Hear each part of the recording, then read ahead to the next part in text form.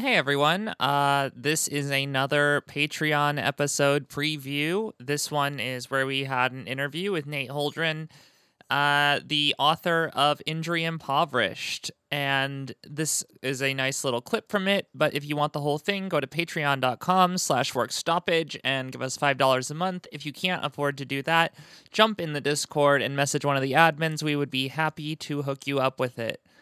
As usual, solidarity forever.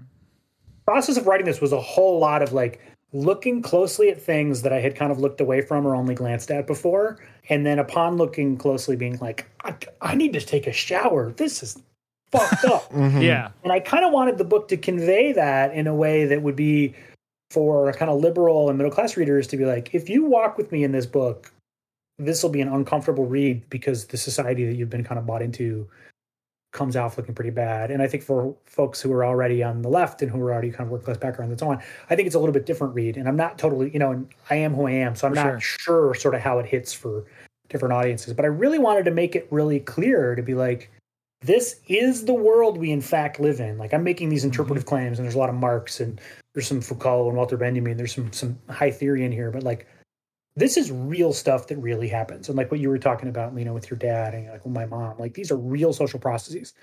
And that the kind of, the depth of contempt that is in our society for so many members of that society, some of which is explicit, some of which is hidden, some of which is like people even hide from themselves and they don't realize they feel contempt for working class people. That was kind of where I wanted to, I think it comes out when you look closely at this kind of subject and at similar subjects. Well, especially that's why I think a lot of people have been conditioned to gravitate towards like the personal responsibility narratives of like, oh, well, obviously they just didn't take care of themselves and to truly just ignore the systemic factors that are reproducing themselves constantly.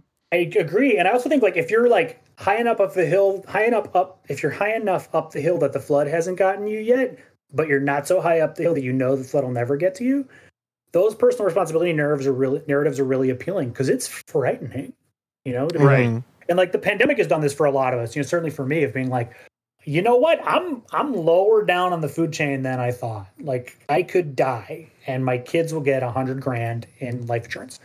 That's a real possibility given my health and the state of the pandemic and so on.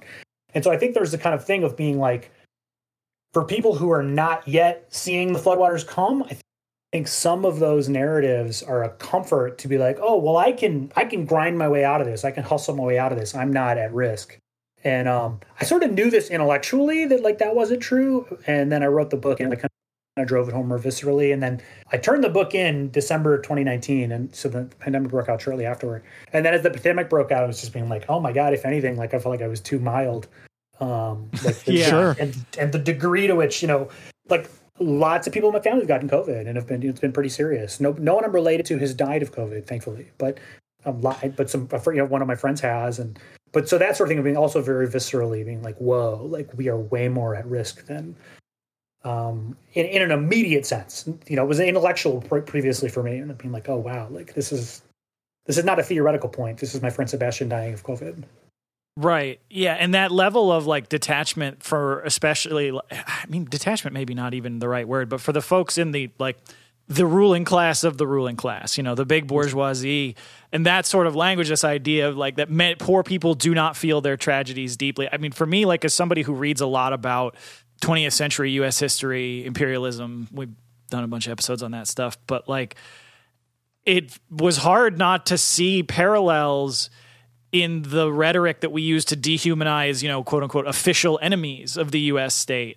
And to the point where it's like, oh, well, when we talk about this as struggle as like a class war, that's not really a metaphor. That's like literal language, because one of the most important parts of the way that the U.S. and really any society mobilizes its citizenry against a national enemy is that process of dehumanization. Like whenever you see any of the statements from people during like Vietnam, you hear constantly about, the Asian mind does not value life the same way we in the West. There's just this crazy racist shit that like you would think that if you sat back for 2 seconds and thought about it, you'd be like, that doesn't That doesn't make any sense. Like the idea that this enormous group of people just don't have any value on life. But then we see that same sort of thing reproduced on that domestic scale when we see these class divisions. And I know like it becomes sort of a meme where you have like, you know, like things like how much could a banana cost? $10, you know, that sort of thing that is thrown out there as a joke. But like you have so many examples of this rhetoric about the working class as disposable, like a horrible term for it, but I think they would have very much used it in the era as like this subhuman like group of people that really exist purely to reproduce the conditions under which the ruling class live. I totally agree. And if members of the ruling class feel any kind of sympathies, they then have, as Lena was saying, they then have these individualizing narratives of being like, hey, like, right, that's a shame that guy died. It's probably his fault, you know, like, because I don't want to feel bad about it. Yeah, the class war as less of a metaphor, I think that's been on my mind too, of being like, oh, actually, because it's easy from the left to be like, oh yeah, class war, meaning like banners and strikes and, you know, general strike, like a class war meaning our class will begin to wage it. But it's actually be like, in a certain sense, class is warfare and it's never stopped. It's just our side has been, you know, being like, why are you doing, you know, like, right. Well, it's the classic line that is said is they only call it class war when we fight back. Right. Totally. I couldn't put it better.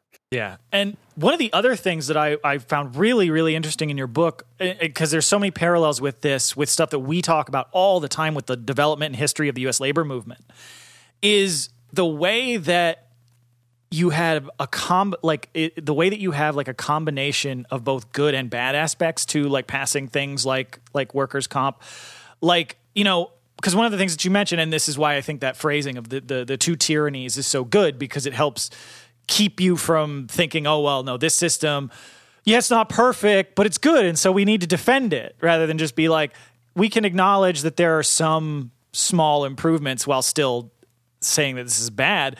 And one of the things that I thought was so interesting about that rise of workers' comp laws is that you then in parallel see the rise in hiring discrimination, because now you have employers looking for anybody with so-called defects.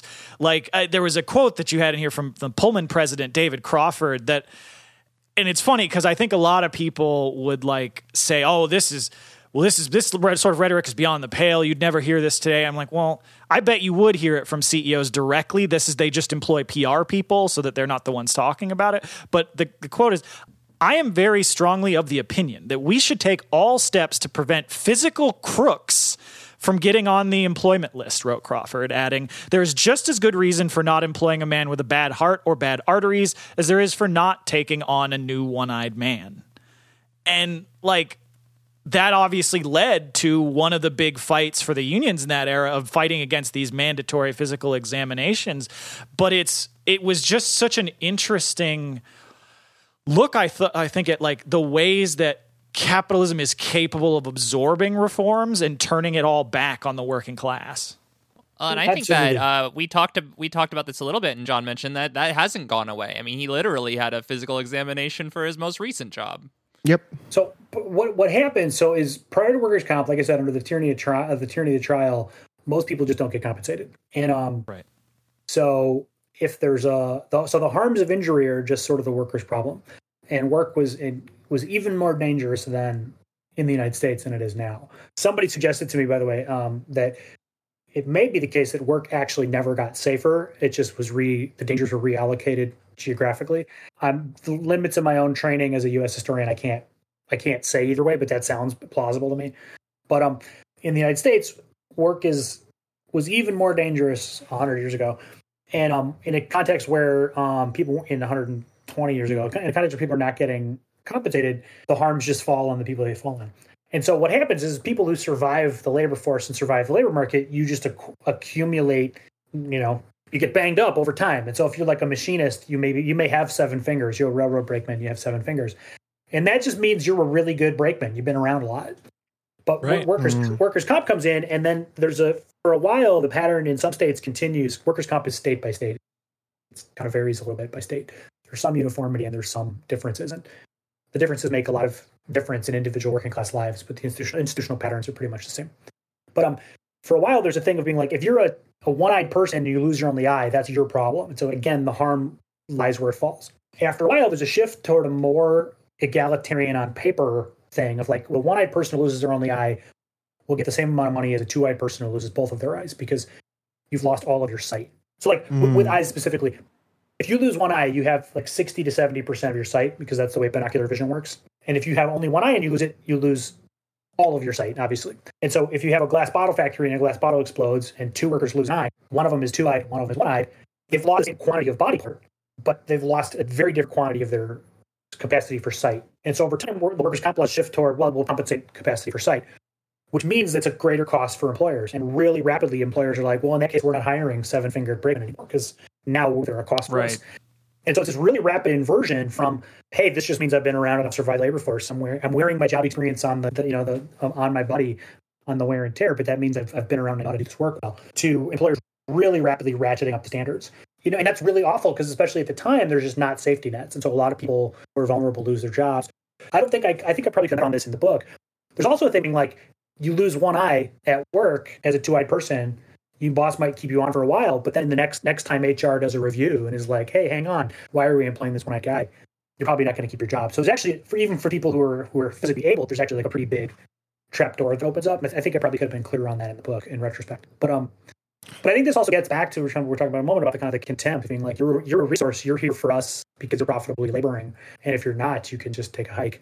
And in capitalism, that just means like you don't get what you need to survive, let alone thrive. If you're not useful for someone to make money off of, then live or die. That's kind of nobody's problem in a capitalist society, which I think is just for us, it's like fundamentally barbaric.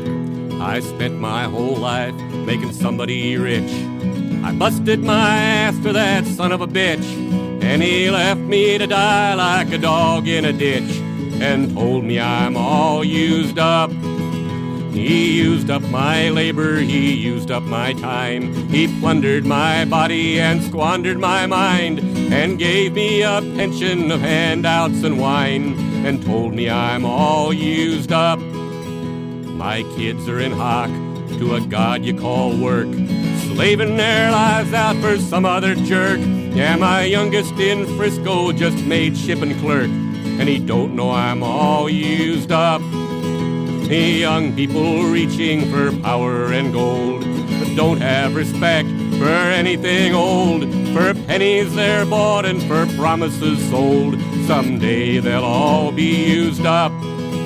They use up the oil, they use up the trees, they use up the air and they use up the sea. Well, how about you, friend, and how about me?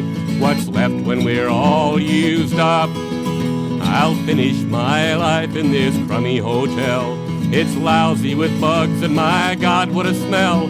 But my plumbing still works and I'm clear as a bell. Don't tell me I'm all used up. Outside my window the world passes by, gives me a handout and spits in my eye, and no one can tell me 'cause no one knows why. I'm living but I'm all used up. Sometimes in my dreams I sit by a tree. My life is a book of how things used to be, and kids gather around and they listen to me, and they don't think I'm all used up. And there's songs and there's laughter and things I can do, and all that I've learned I can give back to you. I'd give my last breath just to make it come true. No, I'm not all used up. They use up the oil and they use up the trees. They use up the air and they use up the sea. Well, how about you, friend, and how about me? What's left when we're all used up?